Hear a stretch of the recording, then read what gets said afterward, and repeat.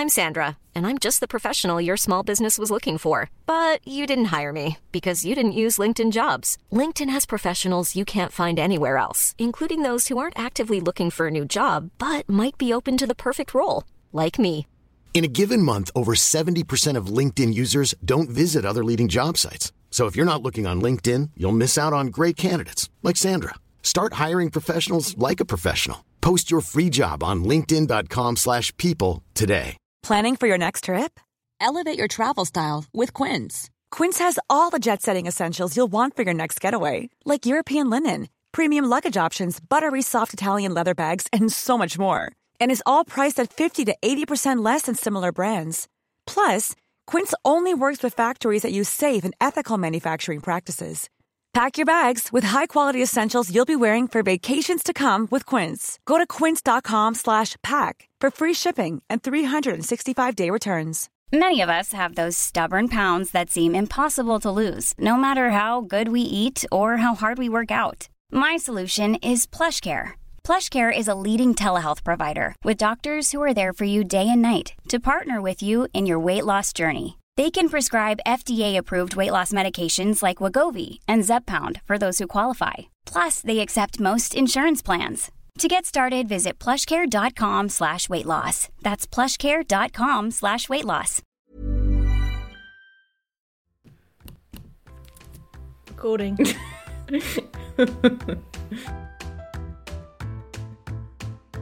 Hi, you're listening to Fail Like an Artist with your hosts, Julie Battisti And me, Phoebe Ganza. A podcast discussing all the ways we've failed as artists, with insight, advice and humour. Each episode we will discuss a failure and what we've learnt from it. Howdy doody, Phoebe, how you doing? Yeah, we're coming in strong. We're gonna have a few more lols hopefully this week. Last week was quite a heavy episode. But hopefully this week I'm in a little bit of a better headspace. Oh look, and I think some weeks we're going to be talking about feeling like we need to quit. Some weeks we're going to be talking about much more superficial topics. And I think that's just the way that life... I don't feel really...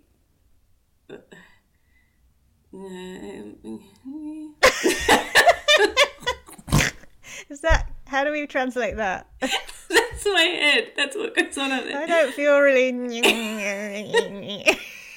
Put that on Instagram, see what the captions come up with. I don't always feel like talking about the nitty-gritty and the really deep stuff. And some weeks that's what I really need to discuss in order to sort of get through it. And I think that's okay. People seem to really not enjoy. I don't think anyone really enjoyed that episode. Yeah, we had a lot of people saying, I cried 3 times. And you're like, oh, so sorry. But then they're like, no, it's fine. I really enjoyed. Well, not enjoyed, but yeah, like it resonated, I think. Yeah, I think it's quite common. And I think that's the important part, is quite often we go through this stuff thinking I must be the only one that feels like quitting every week. But actually that's, it happens to everyone and every part of their journey. And Yeah, so we're not going to say sorry that it was a Debbie Downer episode. It's nice to think, hopefully this week we can just be a little bit more lighthearted and come at it with a more solution-focused kind of point of view. Maybe, I don't know, or not. See how it goes. I don't know if we've got any solutions. Low. Lower the bar. How's your week been? Up and down. It's been good because my children are back at school, which I did enjoy the holidays, and I do love spending time with my children, and I love my children to bits. And I feel like you've always got to put that caveat in. You've got to put that in. Like, I know. Fuck, I'm glad they're back at school, but it was lovely. I love my children, but I can't do any art really when they're around, beyond a little tiny bit of the kitchen table here and there. And it's just busy. It's just full on. And my battery by the end was completely flat. And I was sort of running on, coffee fumes. So it was really nice to have just a bit of space and be back in my studio and just have that autonomy of like, oh, I can do whatever I want to do right now. And actually just had silence. I listened to one podcast on the Monday, and then I actually that was it. Yesterday I didn't even listen to any podcasts. I just had silence. I just needed silence. I really struggle to work in silence. Well, normally I do, but I think my brain was just so busy and overwhelmed and, I don't know, just overstimulated or something from the whole kind of just constant noise and everything from in the holidays, and just constant demands and needs and being at someone's, beck and call, and just, Did you struggle to find your focus, or did you just like launch straight back into painting? Yeah, I launched straight back into trying to finish this painting and then immediately messed it up. The background. It's fine. I stuffed up a background too this week, isn't it?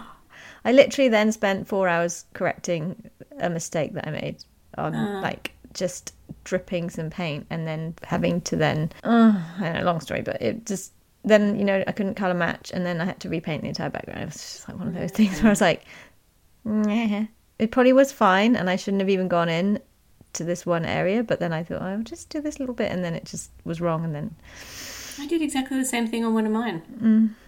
Something in the air. Yeah. I was feeling like after not painting much, because I had Elfie home all last week, and then we had a long weekend, which felt really long. Like, I love my kids too, but Jesus Christ, that weekend just went on forever. And then last night, I had said to my husband that we would go out for dinner together, which was lovely. We had a really nice time. Oh, nice. I went out for dinner last night. Ah. Not with my husband. Well, lucky you. Love my husband too. Whoops, He doesn't listen. Edit that. He doesn't listen, it doesn't matter. We had a really nice time, but then I got back and I was like, I'm just going to sneak into the studio and get some work done. Did get some good work done, and then I should have left it. But I was like, I'm just going to do this background and get like a head start on tomorrow. Well, I've just created more work for myself because I stuffed it up. So I was like, So what time did you go to bed? I was like midnight. Oh my God. You went out for dinner and then you went to the studio? I mean, we were like Nana Central. We were home by 9. So was I. Well, I was home by 9:30. But I was like, I'm going straight to bed. My tummy is full of curry. I can't move. Do you know what? Alfie still wakes up at about midnight every night. And so sometimes like, it gets to 11 and I think, maybe I could go to bed. And then I think, well, if I just go to bed, then I'm going to sit there for an hour and then Alfie's going to wake up. May as well just use the hour. Like this year I was going to be sleep deprived no matter what happened. So I'm like, well, may as well make it productive. You're incredible. Nah. Yeah, that's nice that you went out. Oh, that's fun. Anyway, sorry, I cut you off and then talked about me. I can't remember what I was saying. We've gone well. Just being in the studio, yeah, and then it's just been nice. But then yesterday I was really homesick. So yesterday I had a bit of blur day because it was a year ago this time last year that I went back to England for 5 weeks, and like my photo memories popped up and reminded me, tortured me, yeah. And it just every now and then it's just really hard, and it really hits me how far away I am and time's passing and missing family, and it's just hard. And we had such a lovely time last year, and I sort of was like, I wish we could have done it again this year now in the summer when I went in a bit of a hole. So I think I needed silence and just to have a bit of a pity party. So then I went for a nice long walk, and it was sunny, like winter, cold, but bright blue sky, sunny, and it was good.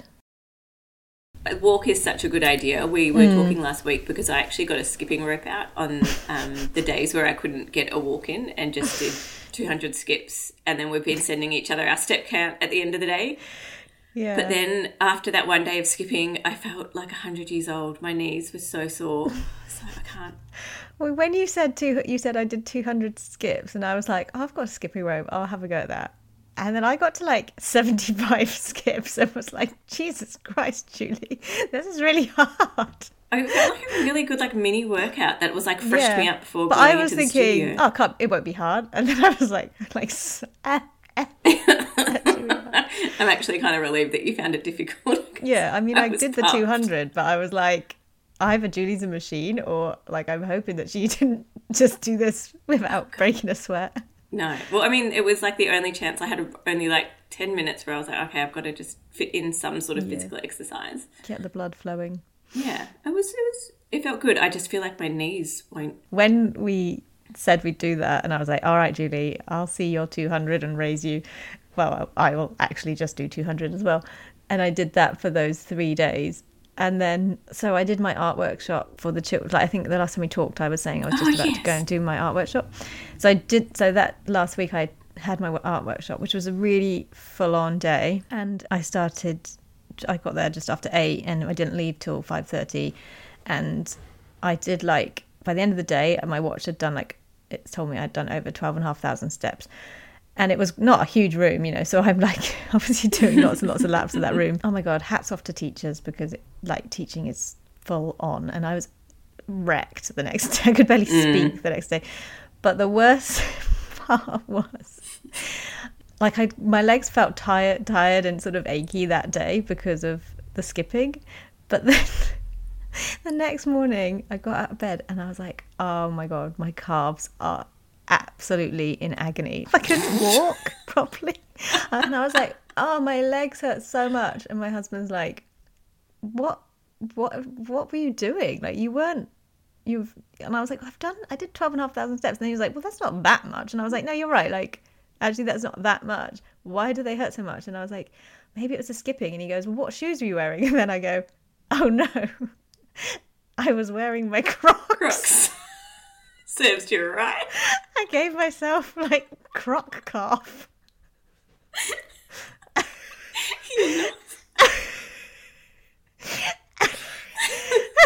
I thought that they would be a sensible kind of comfy skipping option. shoe. Skipping? No, I didn't wear the Crocs skipping. I wore the Crocs for the workshop. Oh, you wore the Crocs to the workshop? Yes. I don't think they'd stay on if I was skipping. Maybe if I put the backs on.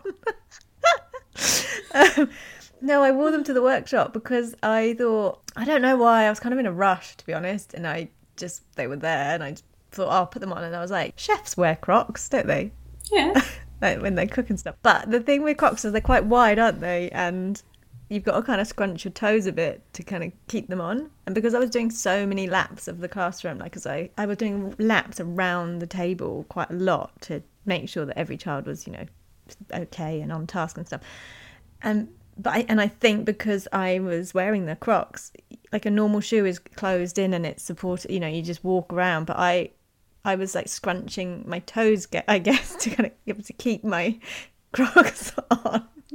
And that, keep your dignity inside the shoe. Doing that for 12,500 steps. Huh? What did you say? You're trying to keep your dignity inside your shoes. I was trying to keep my dignity escaped through the holes long ago, Julie.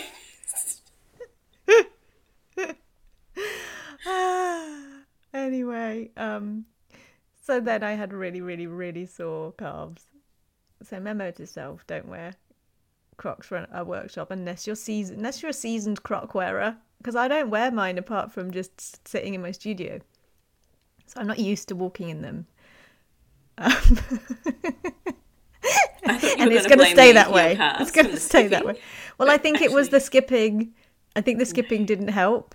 They were already sore, and then I'm assigning 100% of that blame to the Crocs. No, I think it was 50-50. No. Anyway, so I felt very old after the skipping. Yeah, I felt very old after the workshop. I'm glad it went well, though. That's good. Yeah, it did go well. I really, really enjoyed it, and the kids seemed to have an amazing time. And I got some lovely feedback from the parents sending me nice messages saying how much their kids enjoyed it and how proud they were of their art, and how one of them was going to give it to grandma, but then the child was like, no, I want to keep it and frame it and put it in my room, and that lovely stuff. That's cute. Aww. Yeah. And how one little boy was like, she was the best teacher I've ever had, so she was so kind. And I was like, oh, that's nice. So nice. Because you just don't know how kids are going to receive you. Yeah, so I'll definitely do some of those again, I think, in another holidays. And what was nice was that one of the parents was part of a homeschool group, and they've contacted me and are keen to do some more art sessions during the week, which works really well for me because I can't really do after school art workshops because of having 3 children and stuff like that. But during the week I've got time that I could assign to. Yeah, so that's kind of an opportunity that it hadn't occurred to me. So this is the thing about this whole pivoting, and sometimes there's an idea out there that you won't even have thought of yourself. That had not even, I don't know why, but it hadn't even crossed my mind. Yeah, you don't know what you don't know. Exactly. You don't know what you don't know. And so I think, and then also from that workshop, I shared a bit about it on Instagram, and I had a few messages from people saying, oh, would you ever do an online version of a kids up course? Again, something I hadn't really thought of. I think I was thinking about doing courses for adults, and I was thinking, well, yeah, I could just do something aimed for kids as well. Yeah, I think when you're stuck in that, like when you're in that mindset of everything is awful, it's really hard to see any of the possible opportunities. And I know even when I've been in that mindset in the past, and then I've tried speaking to people about it, and they've offered me potential solutions, but I wasn't open to hearing them at that time. When you just sort of think, don't tell me how to fix it. I just want to sit in this for a minute. And I think it's okay to just be, it's okay to almost mourn the fact that something's not working for a while. And then when you're up for it, and obviously you'd put yourself out there, and I think you must have been in an interesting headspace when you were teaching. Like, were you feeling happy or... Yeah. Like, you weren't resenting the fact that you were doing it, No, I guess is what I'm getting at. I think I'm quite all or nothing, personality-wise. And then I kind of get this burst of energy, I suppose, and a kind of adrenaline or something, when I just think, like, okay, I'm going to make this really good. And then I'm like, I really want to make this really good. Like, but I think that's really... Because you would have enjoyed the actual process of doing it. And when you're enjoying it, and I think especially with teachers, you can tell if your teacher wants to be there or not. And I think students often react to that. And so I think the other opportunities wouldn't have come across if your mindset hadn't have been, right, I'm doing this, got a good approach to this, I'm enjoying it, I'm going to give it my all. Yeah. And then that sort of rubs off, and then the next thing comes about because someone's like, oh, she was great at that. Would she... Yeah, like if I'd had to teach another class the next day, even without calm situation, I think I would have really struggled. I think if you can approach it and enjoy it, and then I feel like that's when you'll get a lot out of it, and the students will get a lot out of it, and you never know what other opportunities will come up. But if you went into it thinking, I just have to do this to make some money, I don't enjoy it, I hate this, I think you would have hated that whole day. The students probably wouldn't have had a great time, and those other opportunities wouldn't have come up either. And it would have been yes, you might have made some money just for that day, but at what cost? Yeah, exactly. Yeah. Anyway, just a thought on mindset, I think, really. So what's the rest of your week going to look like, Julie? I am hoping to get into the studio and actually maybe try and get maybe 80% of the way there with one of my clouds. I'm really enjoying them at the moment, and I feel like I just need to... Usually I try and work on quite a few at once, but I feel like I need to just push one that little bit further so that I can see, get something close to the finish line. Because sometimes I think when they're all meandering around that sort of teenage awkward stage, I'll get to that, I don't know if this is this ever going to get there? Are the clouds going to be good? For myself, I need to push it a little bit further. So just sort of stick with one to get it. Yeah. So that's an exciting thing to think about, but I'm still at that daunted, everything is awful stage, but that's normal. And they look great to me so far. They look like what I would consider finished. So. Thanks. No. I'm in my head about them a little bit, but still enjoying it, which is quite nice. Where are you on the fail scale? So, I mean, I feel like I'm probably not too, but I'm probably like a 6. I would be higher because I do feel like I've just found out my art workshop, my second adults art workshop has sold out for Sunday, so I'm doing another paint and sip, or I had to put that in it, but it's really just an art workshop where they can bring a drink if they want. But I was a bit panicked because initially the sales were a bit slow, and I only had 2 people coming for quite a while. So that was like, when you start to think like, okay, do I have to cancel it? And then all of a sudden it's like ping, ping, ping, ping, ping, and now it's sold out. So thanks for leaving it to the last minute, guys. It's really... That's good though. Yeah. No, it's good. So that's kind of going to be what I'm working on for the rest of this week, is getting everything organised for that, doing the demo. I'm actually going to try and record the demo when I paint it so that I may be able to turn that into a online course. That's a good idea. Is 10 bad or is 10 good? I've forgotten how the fail scale works. I don't know, I'm on 6. 10 is terrible. Okay, so you're like more than halfway to terrible. Well, I would have been like, I would have felt like, oh, I've sold my course out, I've just finished a painting. I probably would have been like an 8 or, oh no, I would have been a 2. Oh God, I'm so bad at that. So I would have been like a 2 because I would have been like, yeah, I'm doing well. But then I stuffed up varnishing the painting. Yeah, you messaged me about that. Yeah, so that really brought me down. That really added some points back on. So that is in a process of being fixed at the moment. I'm waiting. It should arrive today. I've got the tracking number saying that I've got some Gamsol arriving today to try and take off the final layer of varnish. But yeah, I don't know what happened. I think because I used a satin varnish and there wasn't much left in the bottle, and I think the matting agent that makes it satin had perhaps because I think when I first used that bottle I didn't realise how much you had to shake it, so the first couple of times I used that varnish the results came out fairly glossy and I couldn't work out why, and then I realised that you had to really, really shake it in order to kind of get the satin kind of effect, because the mattifying agents or whatever had settled and I hadn't realised.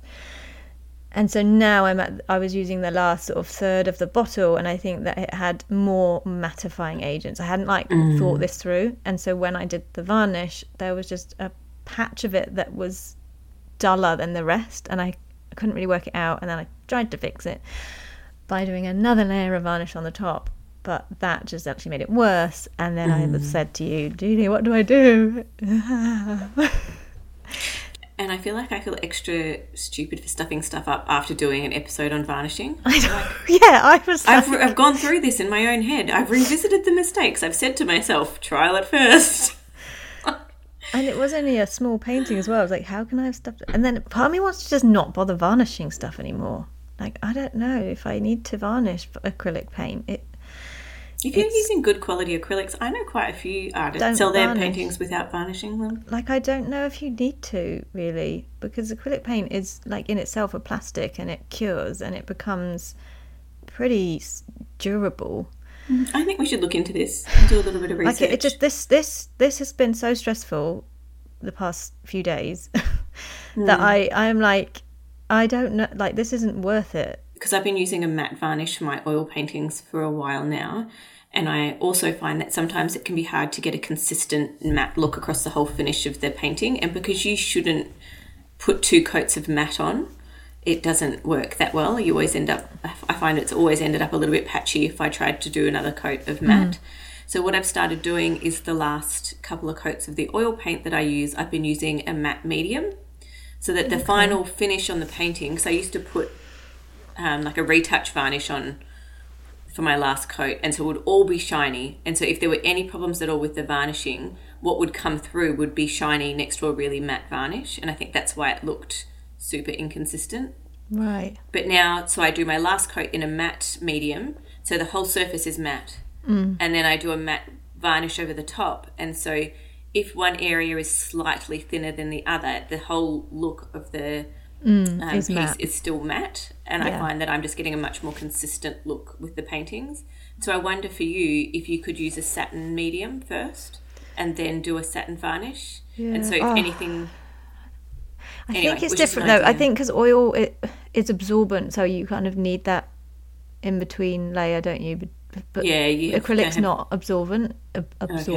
It's like plastic. It's got like a resistance anyway. So anyway, that's where I am. I would have been low. I kind of whizzed back up to semi-high. How about you? Whereabouts are you on the fail scale? Do you know, I just asked you that question. I don't even know what my own answer is.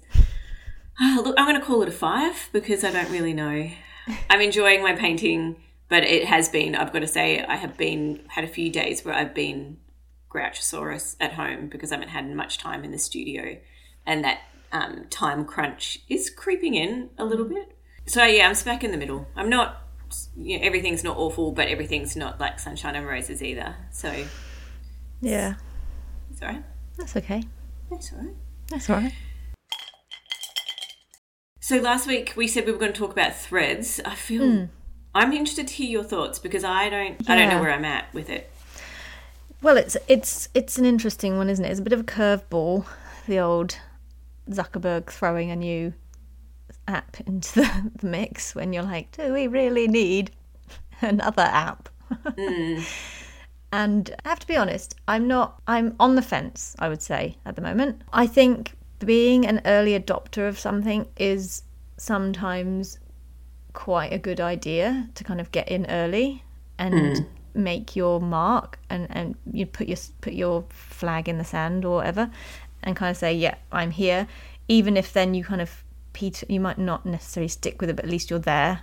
At least you've So I'm quite lucky, I think, obviously having a big following on Instagram.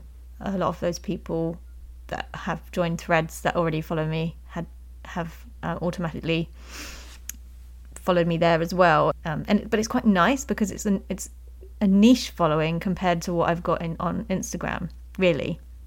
It's almost like the only people that actually ever engage with me on Instagram are over on Threads engaging with me. So in a way that my engagement feels kind of better, more genuine and almost more intimate in a way, you know, if that's the right word. And I quite like it because it seems to me so far that it's anything goes. You know, anything goes. You can kind of say whatever you want. You can share pictures, photos, you know, memes. You can share links. So I've shared links to the podcast on there, which has been quite good on my personal page. Look, the potential benefits are that when you do share something with a link, it's easy for other people to find. And at the moment, there does seem to be quite a good algorithm of showing in other people's feeds people they don't follow. So it's kind of showing you a little bit like suggested. TikTok, TikTok. Did I say TikTok? TikTok. That's an ice cream brand. It's showing you people you follow plus a kind of suggested people. At the beginning, I couldn't quite work that out. And then I realised that there's a little black plus sign, which means like you're not following this person, but they're suggested to, you know, they've shown you their post, so you could potentially follow them, or you can easily mute them. So I've been going through to mute the ones I don't really want to see, to try and curate the algorithm to tell it what I'm interested in and what I'm not interested in.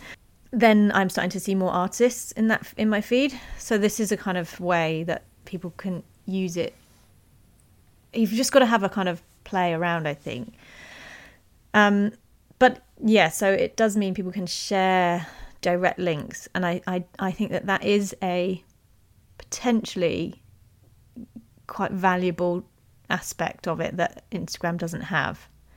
And I wonder, going forward with all the issues with Instagram's algorithm and reach and ads and spamming and all of that it may be that there is a shift where people kind of start to move over to Threads. Potentially, this is just me thinking. And Instagram could almost sort of become a little bit less people's go-to. It might not, and it might be that Threads just is a bit of a flash in the pan sort of novelty, and it fizzles out, and, you know, in a month's time no one's using it.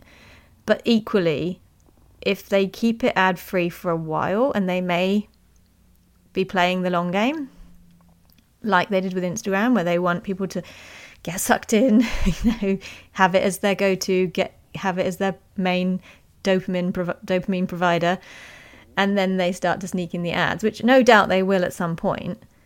But for now, without having ads and with having this kind of, you know, more I don't know, curatable feed, I suppose, it potentially offers a kind of a solution to some of the problems that Instagram's had for people. Do you know what I mean? I'm a bit more sceptical. I don't think they'll make it to the end of the year before they introduce a lot of ads, personally. And so from where I sit, I'm like, I'm not going to spend all this time building up a platform that will eventually, because they will want to make revenue from it the same way that they've done with their other platforms. Oh, yeah. I think it'll end up being like Instagram and 60% sponsored content. And I think the fact that they're already doing so much suggested users and algorithmic posting for me is less appealing. Like I don't. Yeah, and that's just I'm a bit. I not can my see jam how anyway. I can see how it, and that's the thing. I think it's not going to be for everyone. Definitely, it's definitely not, it. And I think because I put a post up asking people how they were finding it, and it was almost split sort of 50-50 with people saying, yeah, I really enjoy it, I really love it, I really like how I can just be a bit more spontaneous and just say whatever's in my head and post quite random stuff, and it doesn't have, it feels like I can just be a bit more authentic or less curated. And I'm finding loads of new artists and lots of new people following me, and so it was either those messages or it just feels like a complete time waster. I haven't got time for it, and it's just another thing that I don't need. And I think so. It could swing either way, and it just depends, I think, on your personality, perhaps. I think for me, I have been trying to spend less time on social media rather than more. So introducing a new app, I don't need more mindless scrolling in my life. I have gone in and set up my account, and I think it's a worthwhile thing to do, like to get the ball rolling in case it does take off. And if everyone shifts over to Threads, then I will use it, but I cannot see myself trying to find time for two apps. I don't want to do that. No. And then I also think for me, the fact that it's more text-based, I just don't know that that's my space anyway. I think I wonder whether I find it hard with text-based comments sometimes to see tone in what people are saying. And I think because I can be quite sensitive and read things in a certain way, the risk of getting upset by things for me is greater. I'd rather have a longer form, more nuanced conversation about something. And that's probably why I sometimes struggle writing an Instagram caption that I am happy with. Like, yes, I can write, here's another painting till the cows come home. Yeah. But for me, I quite like the fact that part of the Instagram that I like is that it's image-based and it's a bit quieter and it's not about the words as much. And I find the connection part is not that strong when it's just lots of instant comments. I personally don't connect with with that so much. I am curious to see what's going to happen with things like bots and stuff on Threads, whether that's going to become a problem or whether that's going to be more of an Instagram problem, because that part I don't enjoy so much on Instagram. So I've sort of thought, right, well, I'm just going to investigate it. I'm going to go in with a kind of curious mind, because I quite like to kind of... You're good at that. Yeah, it just sort of interests me to be, I don't know, just like intrigued by new stuff like this. But I've found I'm spending less time on Instagram, so I'm probably not spending any more time on social media than normal. I'm trying to keep it to under an hour a day, which feels like it's still a huge amount, but over the course of a day it just ends up being that, with replying to messages and stuff. Do you know what I think it is? I feel like on Instagram these days I spend a lot of time in messages, reading and writing longer form messages and sending voice notes and that sort of thing, and responding to images with those thoughts. Whereas on Threads I feel like it's just the top line, and I don't know how to sort of I don't know that I see much depth beneath it yet, and they might change that as they grow the app, because I know they did roll it out quite quickly, but I think it's not like Threads is not one that I want to spend much time scrolling, but I've found when I've posted I've got a lot of thoughtful replies. So I think I got I can't even remember now, but I posted and I got 45 replies or something when I asked about how people were finding Threads. So, and then I was finding other people were commenting within, so it became I guess the whole point of Threads is those replies became almost then micro conversations in themselves, because people were then replying within a reply, and then that person was replying within that reply, and then, so the actual thread of my question became multiple strands of people's conversations. But what I found, forgetting the scroll side, if I just went on my profile and opened up that conversation and read and replied to some of those messages, I was finding some really interesting thoughts and conversations happening, which was kind of a nice change from just like Instagram, where it's like, here's my picture. Yeah, oh, that's not, sometimes it's just whatever you've posted, and then sometimes the replies are just like, wow, that's lovely, or that's so amazing, and then it's just like, thank you very much, thank you, that's all I seem to do is just write, thank you so much, I appreciate it, thank you. Whereas this, in the threads, it became much more nuanced and kind of conversation-y, if you know what I mean. And most people are saying it seems to have quite a nice atmosphere at the moment, which I quite like. I think I worry about when the conversations start to get less nice. Like just the fact that everyone responds so quickly with their thoughts. Not that I think people should be able to say what they want in an unguarded way. I find for me, I worry about that side of it, of reading something the wrong way and then getting upset. And so then you kind of don't even want to go there in the first place. So then I think I can't post in case I want to continue the conversation, and what if? Yeah. I might be overthinking it. Maybe you're being a perfectionist around the whole situation. So if you want to use it to your favour, go in there 3 times a day, share your paintings, share the link to your website, keep throwing it out there, because you're not saturated within an app with hundreds of millions of followers, because there is only, in comparison, a very small amount of followers. You're much less likely to drown, or be just lost in the void. You're much more likely to be shown to the people that are on there. So it could be, I think, a worthwhile thing to look into if you're struggling with growth on Instagram.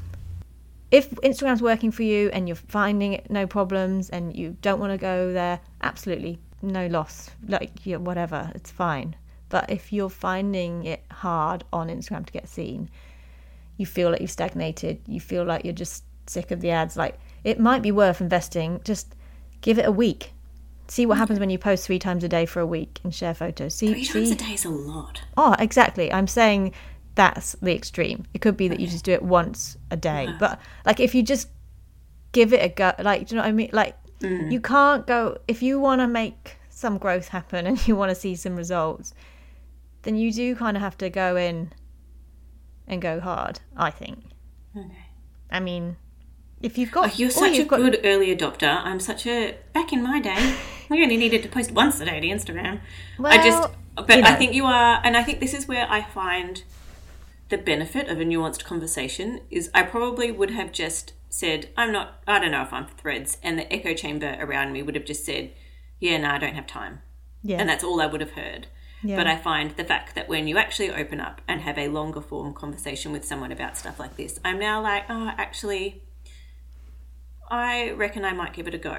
So you've got work at Studio Gallery Group. So you could find that link that links directly to that page where they can buy that artwork. You can chuck that photo up with the link. You don't need to even write anything. That could take you less than a minute. Yeah. Walk away. And you don't know whose eyes are going to see that, because at the moment the algorithm is really quite just, I don't even know what they're using, but that will get under new people's eyes, whether that's 3 people's eyes that are new or 300 people's eyes. I don't know. Yeah. It's so easy to be like, I haven't got time for this. And it's like, if you want to grow and if you want to make something happen in this difficult time, there is an opportunity here that potentially, if you just invest 30 seconds to copy and paste a link from your website and a photo that you've already taken of a piece of work, it might get you something. Might get you nothing, but it might get you something. In my head, I'm still stuck in that whole quality over quantity debate over... But I think we're in the luxury of, like, we've already got the big established following on Instagram. It's very true. I don't think it's the be all and end all. Like, getting more followers isn't finding the right people. And I think that's the question we've kind of got to ask ourselves. Are your collectors going to be on Threads? Because if you're just reaching more people to get likes and affirmation that your work is nice. There's a limited, like, is it worth the effort? And I think that's... It's you're totally right. There might not be the collectors on there. You might just be finding an art community, in which case, if that's not something you really... Yeah, like, it's a lot. If I could clone myself, I think it would be a really good place to try and grow the podcast. Like, if you know, like, because of that organic reach, and because you can share the direct links. So part of me is thinking maybe I should just not bother too much with my own personal one. Now I've kind of dipped my toe in and seen how it's gone, I should probably log out of that one, log back into the Flap one, and maybe repost whatever I post on the Flap Instagram, just repost that. And then you're not really creating new content, you're just repurposing content you've already made, and the hope of reaching new ears and eyes. I would say part of that does scare me though as well, is because I feel like, yes, we definitely want to keep growing the podcast. So, you know, while we're on that, like, follow, share, do all the things, please. Repost us on Threads. Yes, please. But sometimes I feel like opening up the conversation to a wider audience. So say if we put up a question about, you know, do you ever feel like giving up like you did last week? And you had a lovely art community response that was really supportive. I worry that if the community becomes more like it did on Twitter, and I don't think that at the moment everyone is just saying it's like Instagram was when it first started. It's really community based and really positive. And one of my worries with starting the podcast was how much am I opening myself up to criticism, and how easily can I not look at that or not engage with that, and I think it is important to take feedback on board, but I think there's a point when something goes public where you've got to shield yourself a little bit. But that's why I don't mind taking control of that aspect of it, because I don't get bothered by that at all. Yeah, probably a lot more sensitive. So for me, like, the thought of posting whatever onto Threads, and if some idiot goes on and goes, oh, this podcast is rubbish, I'll be like, oh, you sound like you need a hug. You know, like, it doesn't even bother me at all, because I'm like, who is this person? Like, yeah, horses for courses. It might have to be your playground. Yeah. And I think that's the thing. It's like, totally, it's not going to be for everybody, and it's not, it's not going to, I don't think it's the be all and end all, and I don't think it's something you have to do or need to do. But I just think, you know, worth kind of looking into if you find that you need to kind of either find a community or try to expand, and not in a kind of because you need more followers, but more in just trying to get yourself under different eyes. Okay, so we've got some questions that came through from last week's and prior to last week's recording about quitting and feeling like giving up, etc. So let's dig into those now. I'd love any insight on knowing if you need to rest or recharge, or if you should work through a mental block. I don't really know what she means by mental block. I kind of need an example. Okay, let's say, for example, if you can't think of your next painting, what you're going to do. Okay. Oh, well, I definitely need to do something different. I wouldn't want to just be impulsive and kind of just go, oh, I'll just pick that then. Like, for me, I would need to do something, whether it would be go for a run or do some nothing to do with art for a bit, or whether I just go, okay, well, I'm not sure what I'm going to do next, so I'll do a side project. Like, I'll pick something to work on small scale. Like, at the moment I'm doing some little landscapes on paper, but just because I had not much time in the holidays, but I had the kitchen table which is always my kids doing craft at the kitchen table, and I can't just sit there watching them because I feel like I want to claw my eyes out. No. No, but we love them. We love them. But, you know, I'm always like, oh, so what can I do at the table? You know, I'm not going to necessarily do something that's going to take a lot of my bandwidth, but something quite simple and calming, you know, that I can just work away at 10 minutes at a time, put it to one side, and it doesn't matter. But during that process, I often then start to think about other ideas in the background. of like, oh, actually, if I could do something like this bigger, but maybe actually I could use oil paint, and then imagine if I did one like meter by a meter, that would be quite cool, and I could, and so then these ideas start to tick away in the background whilst I'm doing the other thing. Yeah. I guess that's kind of how I approach it. What about you? What's your kind of... I'm probably quite similar. Like, my first thought would be do a job that's totally unrelated, but that's still making progress. So I'm not very good at resting. No. But I would cleaning my entire house, something like that sometimes. No, I'd have to be studio related for me. Okay. So I'd wash my brushes, stretch some canvases, do something where I still feel like I'm making progress, but I'm not putting my pressure on myself to get that job done. And if I've done all of that, then my next step would be, let's say I can't think of what flower to paint next. Right. I would go probably buy a few flowers and experiment with photographing them and see if anything came up from that. If I hadn't already thought of a specific idea, I'm definitely more of a work through a problem kind of a person. I think sometimes I can't think of the solution, but I can create or find a solution. I think that, like different learning styles, how some people learn better with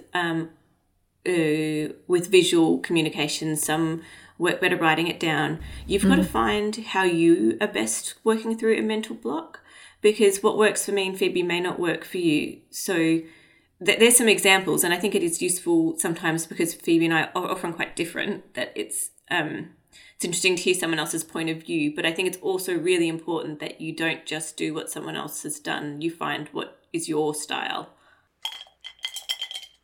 Okay, what to do with paintings you've given up on or didn't think were successful? What do you do? I feel like this could be a podcast all on its own with the answers to it. Personally, if I've given up on a painting or I didn't think it was successful, I would unstretch it and start again.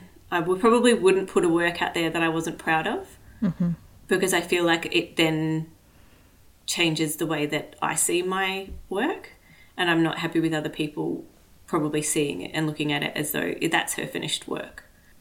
If I realise soon enough, then I haven't got that far in, I will just gesso over the painting, usually. I might have spent 10 hours on it, but it doesn't matter, because I'd rather realise now than 20 hours in. And then they're the ones that I have finished and I don't think they're that successful, and they either just go in the skip eventually, to the dump. They're really bad, unfortunately, or I've just got like quite a pile in my garage that I probably need to get rid of and take to the dump. But I wouldn't sell them. Like this is definitely the ones that I'm like, I'm not going to sell this. Yeah, I think there are other ways of looking at that as well. So when I think about past projects that I've given up on, so for example, those satin photographs that I did that printed, I still have 2 of them, and every so often someone will ask me and I'll, give it away, or I've sold a couple. And then there's when I went through my lino printing stage, occasionally I'll put some pictures of my old lino prints on Instagram and someone will say, I'd like to buy that. And I just move them on for cheap just to get myself some space in the studio. But I am proud of those works and the finished state that they're in. It's just a project I'm no longer pursuing, if that makes sense.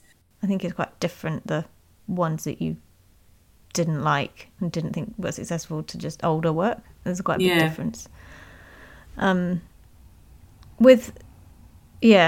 wouldn't even, there's a few ones on paper that perhaps didn't go right, or if I'm just having a bit of a play and I'm like, I can't turn this into anything that I would sell, I often cut those up and use those as little note cards when I send a painting off. That's cute. Yeah, because there might be a little bit of that, maybe an A4 painting, but if I cut it down, I can turn it into like 2, I don't know, like 10 by 15 centimetre postcard sized. Yeah, that's a really nice idea. Painting then, and because they're kind of abstract, it's not really like a thing. And then I can just write a note on the back and pop that in with a painting that's sold, and then it's just a little way of using up paper that's got something nice on it. That's not, it's not bin worthy, but it's not sell worthy. My question is, how do you deal with creative constipation, as I like to call it? So when you have an endless stream of ideas and projects you want to do, but limited time, do you let go of ideas even though they're really good, or just let them sit for years until maybe one day there's more time? The frustration of built-up ideas and not enough outlet time is what makes me want to give up sometimes. It's a really interesting question. Yeah, I like the idea of creative... Well, I don't like the idea of creative constipation, but I empathise and I identify with the idea. I definitely have suffered from that. And it's really hard sometimes to not stick with what you're doing and not drop that idea and go and follow the dopamine of a new idea that's, you know, like, oh, but I want to do this and I want to do that. It can be really hard. I don't think you should let go of ideas if they're really good. If you feel like there's something in them that you could make something from, then certainly giving them a go. Like, I gave something a go a little over a year ago and it didn't go anywhere. I probably only dabbled with this idea for a month alongside doing other stuff. And it kind of got it out of my system. And then I was like, actually, no, I'm not really into this. I don't want to do it, and let it go. But it was quite good because it, rather than have it festering, nagging at me and making me think I really want to do this, and then kind of resenting what I was doing, I just was like, you know what, just, okay, couple of mornings a week, do a bit of that. And so I did. And then after a few weeks of doing it, I was just like, oh, I'm not really into it. Actually, I can't see this going anywhere long term. And so I kind of let it just sort of fizzled out, and then I kind of had this renewed energy for what I was working on, and I could get on with it, if you're not, yeah. Writing those ideas down and then perhaps revisiting every month, going, right, okay, well, what can I pick out of that list this month that I could dedicate a couple of hours a week to doing, and that could be something that you could work at it as a kind of side project. I think writing them down is a really good idea. I don't know about you, when I have new ideas for the first time, I think that they're really great. I always think that my new idea is the best thing I've ever heard. And then sometimes over time, when I'm trying to, I guess, figure out how that idea would work, sometimes it turns out that idea was maybe not as great as I initially thought. Yeah. Or sometimes the practicalities of it don't work. And so sometimes I think writing them down and thinking them through a little bit beyond the top line will either show you whether you need to pursue that idea or not. And I think as much as I feel like at the moment everyone's saying niche down, find your one thing and do that, you might be one of those people that likes to do lots of things at once. Yeah. And if that's the case, then do as many things as you can if that's what brings you joy. Yeah. I don't think that there is one way of doing things. No. I feel like this is just my mantra today. You do you, babe. Yeah, you do you. But, I think writing down ideas when you've got them is essential, because when you need them and when you start looking for them, that's when you just get crickets. Yeah. So the last question is, I guess I struggle with wanting to know if it's ever okay to quit. How do you know if selling has taken the passion away and you should stop, or you just need to pull up your socks and see it as a challenge? What are some of the reasons that makes it okay to stop and not see it as quitting?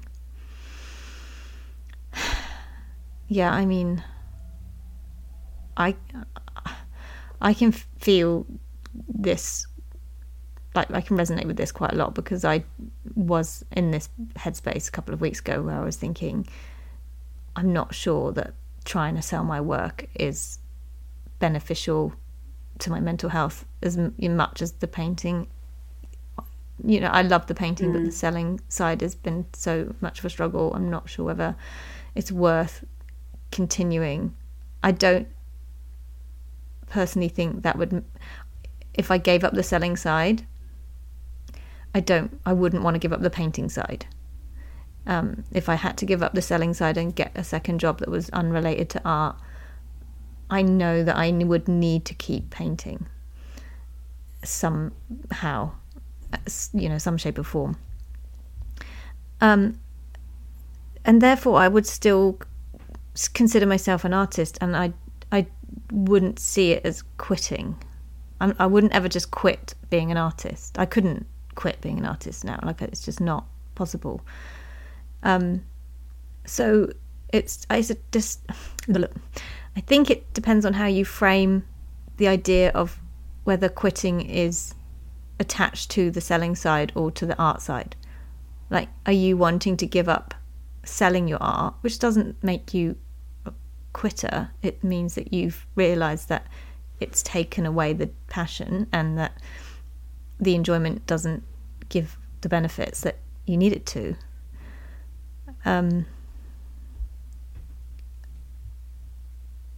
But if you feel like the selling has made you lose passion for your art completely and you want to then stop art, that to me is a bit of a slippery slope that feels quite sad, that you would, like, allow the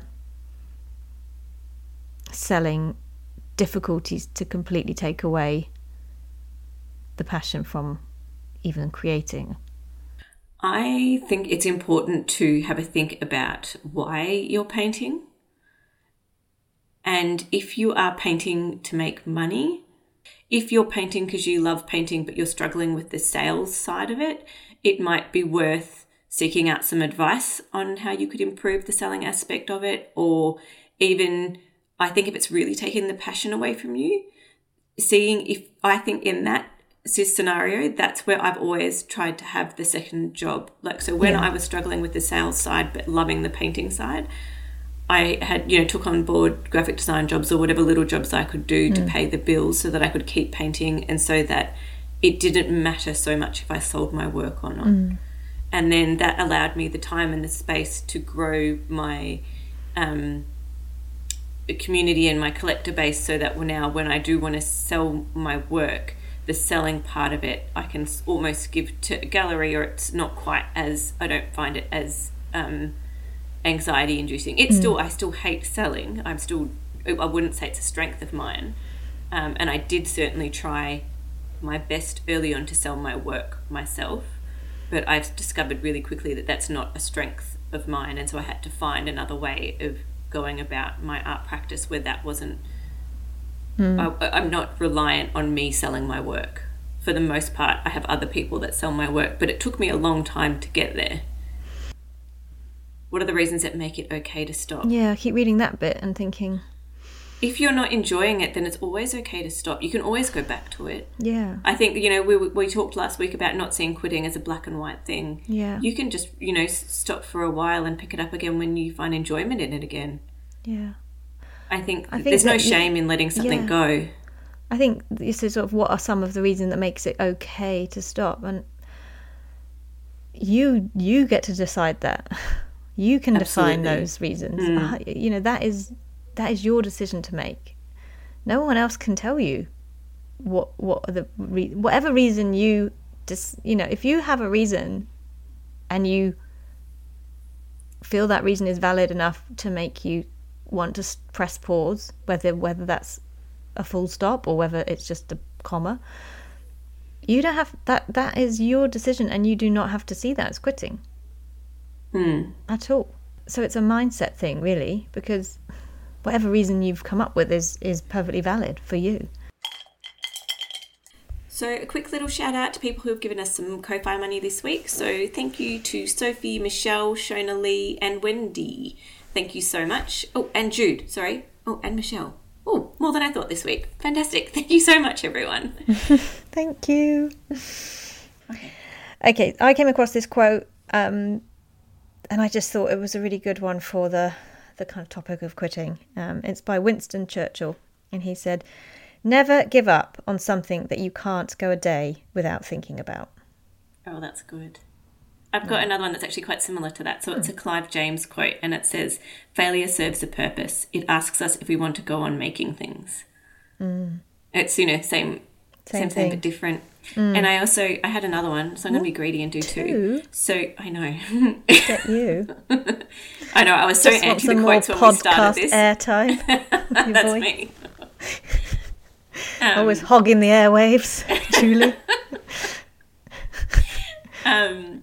It's again from that Elizabeth Gilbert podcast from Magic Lessons. So I went for ages where I got recommended Elizabeth Gilbert so many times and had just decided in my head that she was too woo-woo and I wouldn't like it. Now you like her. I eat my words a little bit there. Is that a theme?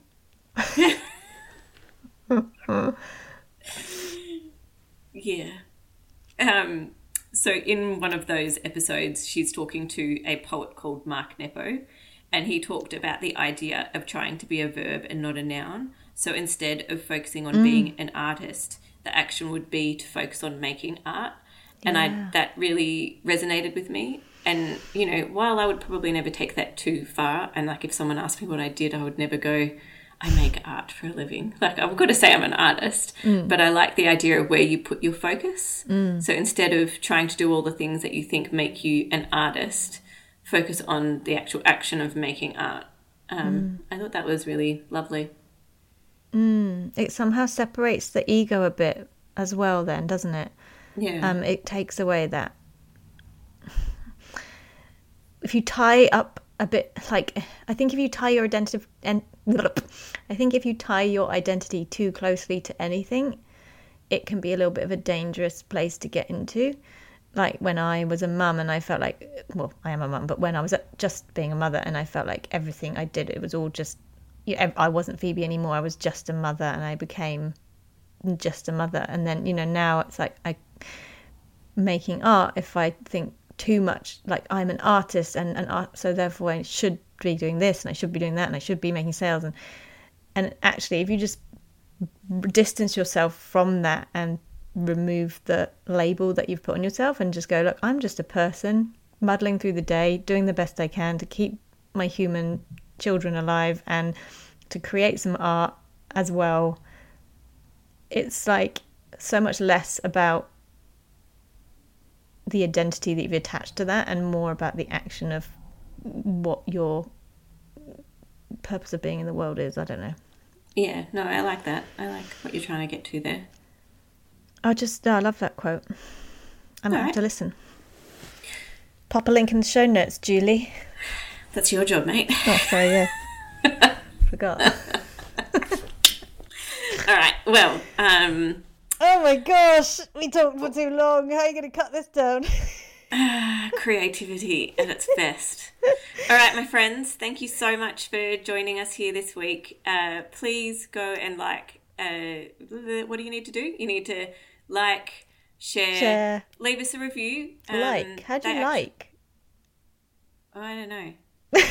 Please follow. Please subscribe. Follow, yes. Subscribe. Go and subscribe wherever you listen to podcasts so that you get notified immediately when a new podcast is released. And we appreciate all of the shares, all of the ratings, reviews, all of you. Okay, time for some food. Thank you, Julie, as always, for being a wonderful co-host. Oh, sorry, I've got to jump in with one last thought. I'm sure that most people have actually already switched off when we started waffling about liking and sharing. No, we might have to cut that. I think that's a bit we're going to cut out, Julie. I'm leaving it in. Leave it as a blooper. In 1 month, Phoebe will be coming down to Dunedin to catch up with me. We'll be doing lots of pod work while she's here. However, I was going to try and set up a bit of a meet and greet with some Dunedin arty folk. So if you are in Dunedin and you want to catch up, shoot me a DM because I will organise something while Phoebe's here. Yeah. I'm just thinking chips and beers and wines and a drink somewhere at a local cafe where we can all sit down and chill and talk art for a bit. So if you want to join us, shoot me a DM and I'll keep you in the loop. Yay, I'm so excited. It's gonna be so fun. You're gonna be hearing a lot about this.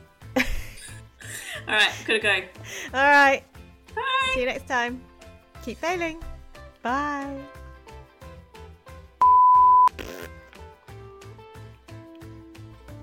Anyway, so sorry, that was funny. Oh, you haven't That's what I feel about varnishing. You're going to take a nap in a minute? I really need to take a nap in a minute. I didn't get a good night's sleep last night. Your eyes are not even barely I know, I'm like recording with my eyes closed.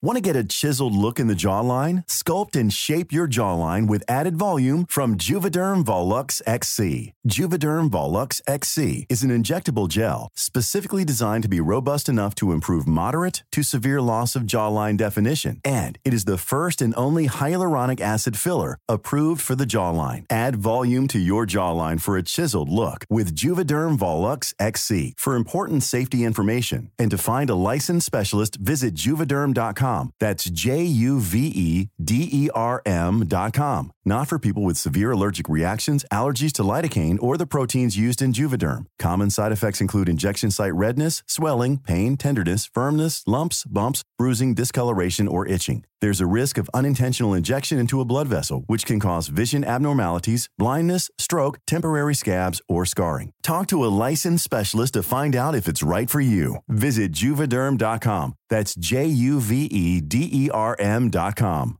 Even when we're on a budget, we still deserve nice things.